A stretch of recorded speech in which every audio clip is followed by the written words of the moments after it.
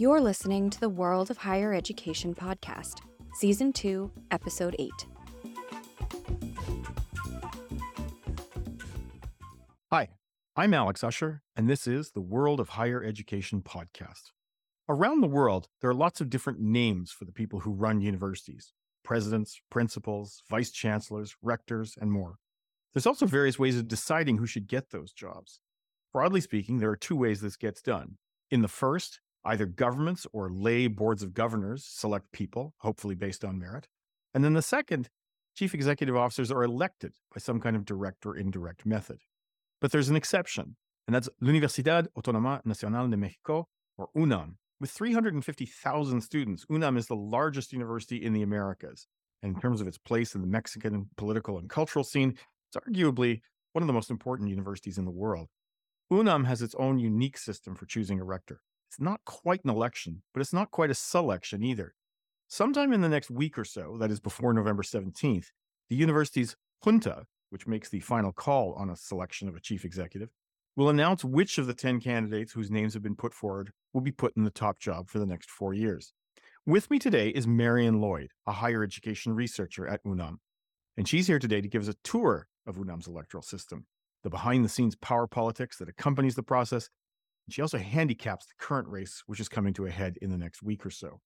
What I found interesting about this interview when I re-listened to it was realizing that while proximately the method of choosing a leader matters, in the bigger picture, the discipline of power and the requirements of running a major research institution lead to choosing similar kinds of people as rectors in any event. But enough from me. Let's hear from Marion.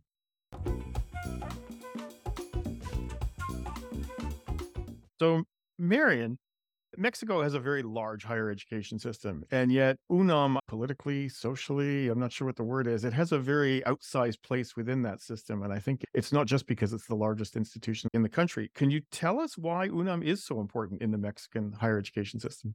Sure. I think to understand UNAM, you have to understand that it's a phenomenon throughout Latin America. This idea that you have one main central university that Imanol Ordorica, a colleague of mine, has termed the nation-building university. So it's sort of a different model. It's this idea that you have this one massive university, government-free, open-access university that not only is educating and doing research, but also running the astrological observatory and the volcano observatory and museums. So it plays a role way beyond. There's a ton of outreach programs. The government needs help with some major problem, then they turn to the UNAM researchers to help solve it. So the idea is that it has a social mission that goes beyond what we normally think of as the function of a university. And what would be another example of that in Latin America? I'm guessing Universidad Buenos Aires. What Sure. would be others?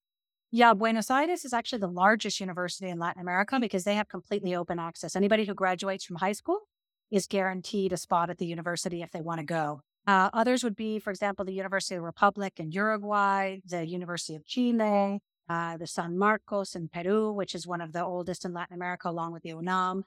So pretty much most of the countries in Latin America have at least one big public university that has an outsized role. And, in addition to producing most of the top government officials, presidents, leading figures in the country, at least until recently when there's been a privatization boom, they also were supposed to weigh in on the major issues facing the nation. Now, it's also a more democratic system, if I can put it that way, than, say, we'd be used to in Canada or the United States. There's a tradition of elected rectors right across the higher education system. How do rectoral elections work in Mexico, and how is UNAM different, if at all? There's actually 3 ways in which rectors are elected. And actually, the minority are the universities that have elections. And these are kind of elections, not totally direct elections, because you have a percentage come from the students, percentage from the faculty, a percentage from administrators. And that's actually a minority. It's less than a third of the universities, the public universities in Mexico have that system. A majority have an elected council, which has representation from all the parts of the university, who then elect the rector. So it's more similar to the U.S. election process for president, that you have the electoral college and each state chooses. The UNAM is in the minority in that it has a governing council. It's called the Junta de Gobierno. And the junta is made up of, honestly, it's very akin to a papal election. You have these 15 notable members of the community who have to be very well respected, typically researchers, research professors, kind of leaders in their individual fields. And these 15 get together and vote among themselves in secret for the rector. We make a joke that the day that they announce the result, it's like there's a smoke plume coming out of the administrative building that says, okay, we have a new rector. But it's not a very democratic process. And who selects the junta? Like, is it like a self-perpetuating oligarchy? Why do I get to be a member of the junta de gobierno? Yeah, many of them are named by the rector. They have a 15-year term limit. If they finish those 15 years, then they have to step down, and the rector gets to choose the new members. But if they step down for some other reason or die or for whatever reason can't fulfill their 15 years, then the junta itself gets to elect the new members of the junta. So it's a very much self-perpetuating academic elite system. And what do they do when they're not electing the president? Do they just have a function every 4 years when there's an election? Or what else are they doing between votes? Yeah, no, they also weigh in on the election, the choosing of the directors of all the institutes. So Okay. the UNAM has all its schools, which are mostly teaching oriented, and then it has its research institutes. So they weigh in on that. They weigh in on other really top administrative positions in the university. Now, I understand that just before this election process started, that the president, AMLO, had made noises about altering the UNAM voting system, if I understand it correctly, to something a little bit much more democratic, if I can put it this way. It sounded like it was one vote per community member, but it didn't go anywhere. So what was that about? Yeah, I think AMLO very much has this idea. I think most populist leaders feels threatened by the academic elite, doesn't like being questioned. He's actually a graduate of the UNAM. However, I think he's very much in favor. In fact, he wants the Supreme Court to be direct election, which has become very controversial. So he has that idea, partly because his party is so popular that he has this idea of if we can just get the people to elect all the top officials in every kind of agency, then it'll be more democratic. And I think the pushback against that, partly there's a law that's the UNAM has been an autonomous institution since 1945. And so they can't just do that. And then that was strengthened in the recent higher education law several years ago, in which that the idea that nobody can change the UNAM's governing laws without input from the UNAM itself. So it was the president making lots of noise, pushing back against an institution that's been very critical of him. And yet it hasn't gone anywhere because it can't go anywhere unless they change the Constitution. Got it. Now, what happens when a new rector is elected? Is it an entirely new cabinet leadership? Like, what's the continuity between rectoral regimes? It sounds, how can I put it, wrenching if the entire senior executive just switches every 4 years and there's no continuity. How do they manage that? I guess if you think in terms of the fact that it is this kind of ruling elite, they tend to choose among themselves. Typically, the person who's chosen as rector is very close to the members of the board. So the people he's going to choose in his new cabinet, it is a totally new cabinet, but he tends to choose people from the same group of people. So there's actually quite a lot of continuity in terms of the same figures in the establishment moving around among different positions. If somebody's been secretary general, then they might go on to be the head lawyer for the UNAM or head of the humanities part or head of the science part. So it's not that they just come in and clean house. And the new positions tend to be the very high-ranking positions. It's not as if they go into every institute and every department and clear ranks all the way down to the lowest levels. Do people run in order to position themselves for being the head of the humanities? Is this a way of raising your profile on campus? Most of it is backdoor negotiation. This year has been a very different, interesting process with a very high profile figure who is actually a former student protest leader in the 1980s named Imanol Ordorica, who has basically, his candidacy for rector has been as if there were an election. And in fact, last week, he organized a sort of symbolic election in which they got less than 1% of the entire university to vote, but it was still considered extremely threatening to the administration. The idea was, we have two questions. One, do you want the UNAM to be a more democratic institution? And of course, 95% of the people who voted said yes. And the other question is, who would you vote for? Imanol won 33% of the vote. I think partly because the people who voted for him were people who were sort of part of that process. And he has been campaigning in every single department, institute, faculty, giving talks, presenting his plan for rector, which is not a typical thing. Basically, because the community has very little say, there's no point in doing that. But I think he's trying to set an example of what could be a different way of choosing the rector. However, yesterday he had his interview with the board, and of course they actually made a first selection and there were 17 original candidates, and then they cut that back to 10, and he was one of the 10. And there was actually speculation, when would they cut Imanol out of the process? I think very few people think that he'll actually become rector because he's threatening to the status quo. Despite the fact that he's been a high-ranking university administrator, he's been head of institutional assessment for the past almost 20 years, but he hasn't been secretary general. He hasn't been in one of the very, very top positions.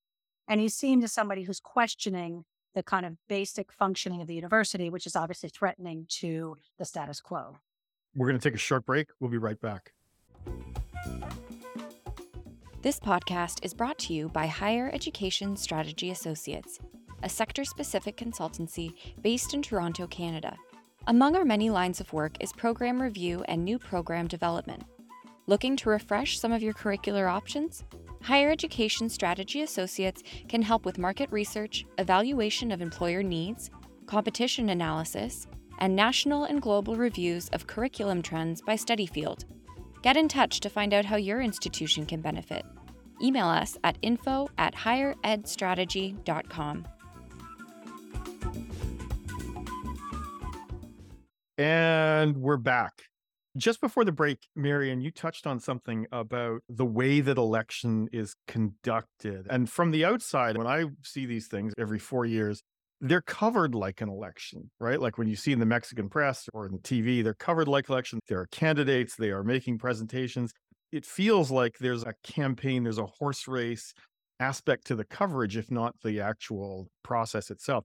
So apart from Imanol or Leonica, what does a typical candidate do to press their case during these 2 or 3 months? What's their schedule look like? What are they doing? Again, I think it's very similar to what happens in the Vatican. There are a lot of kind of backdoor wheeling and dealing.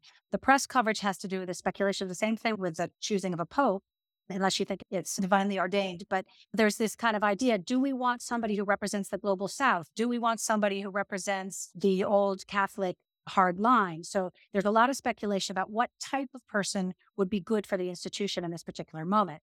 What the rectors or the candidates themselves do, they cobble together this support from the community, particularly from higher ranking members of the community. For example, research faculty, directors of institutes, and the board holds these meetings, and you have to make an appointment, and you go in and you have about 15 minutes to make your case of why you think your candidate should be elected. So that's one way that people, you put together groups of people and you go in and you lobby for your candidate. You can also send letters to the board. And they apparently had meetings with more than 20,000 members of the community or something. So sometimes 20 people will go in at once and several people will talk. But the idea is that they put together these alliances. And so the press is speculating who has a better alliance, who's more convincing, and also who's going to have a better relationship with the government. How important is that? Who would be a better player to continue to help preserve the special status of the UNAM and keep it from being undermined by whoever's in the presidency. And like the Mexican presidency, I understand there's a one-term limit, right? Like I can't run for re-election. Is that correct? No, that you can run once. So it's more like the U.S. presidential system. They're 2 4-year terms. Got it. Okay. Now, to what extent do these elections reflect wider concerns in society? I know there are certainly parts of the world where democracy on campus is it's local political parties who are organizing these kinds of things. I know in India, that's quite an issue.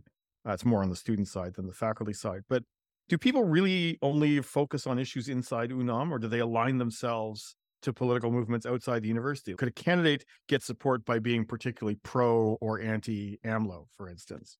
No, absolutely. I think because of the enormous weight of the UNAM, and we have to realize we're talking about almost 400,000 students. There's more than 100,000 high school students, 250,000, 280,000 undergrads and graduate students. So it's a massive institution.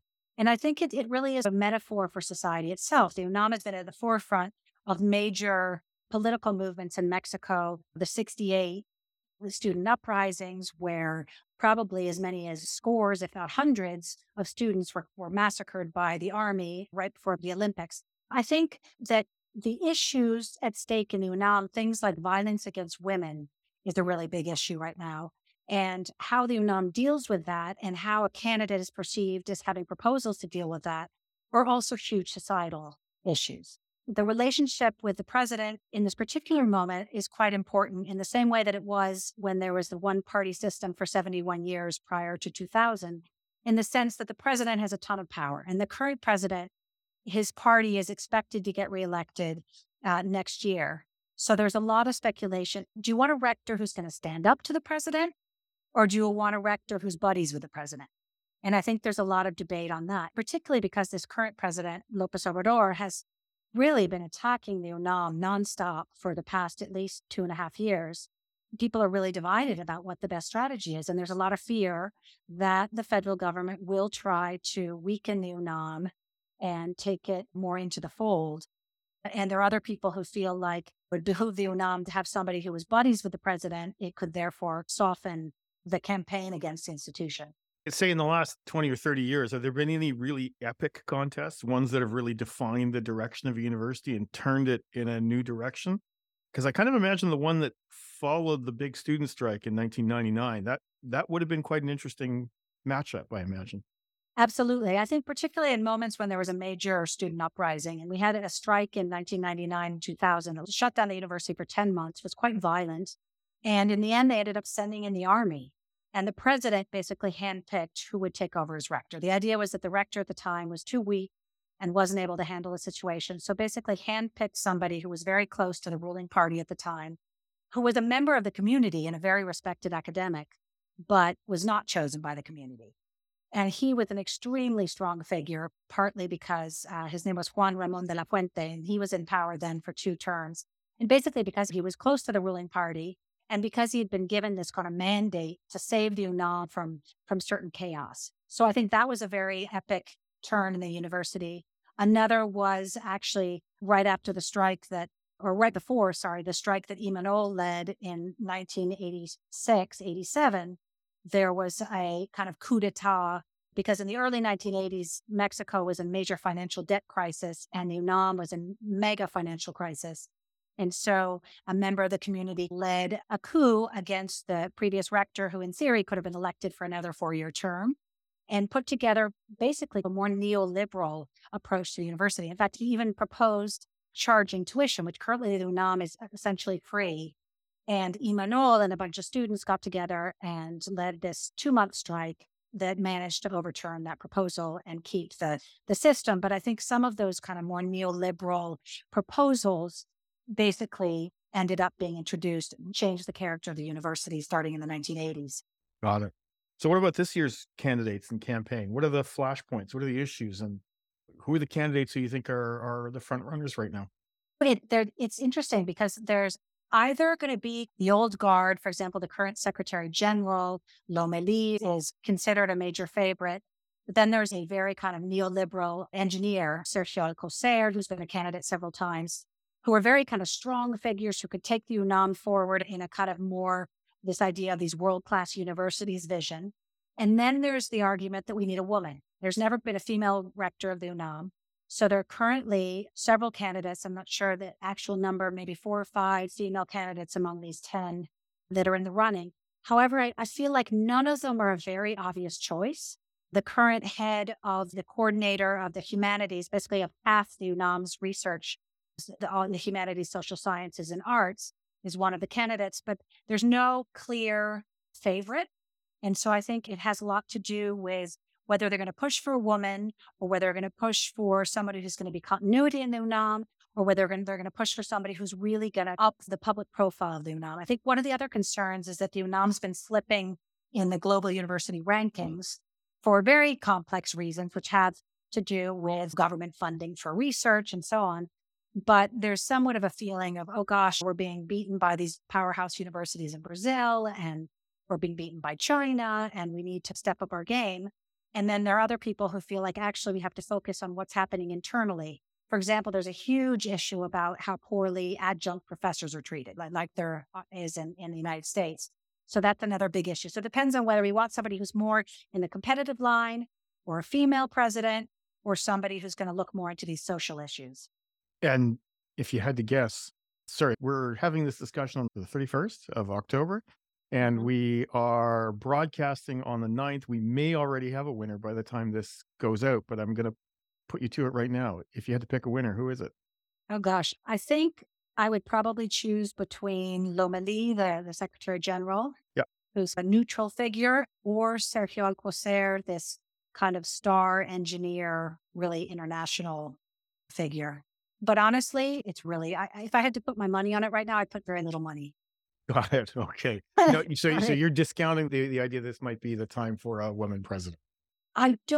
Probably the strongest candidate among the women is Patricia Davila, who was head of one of UNAM's kind of satellite campuses.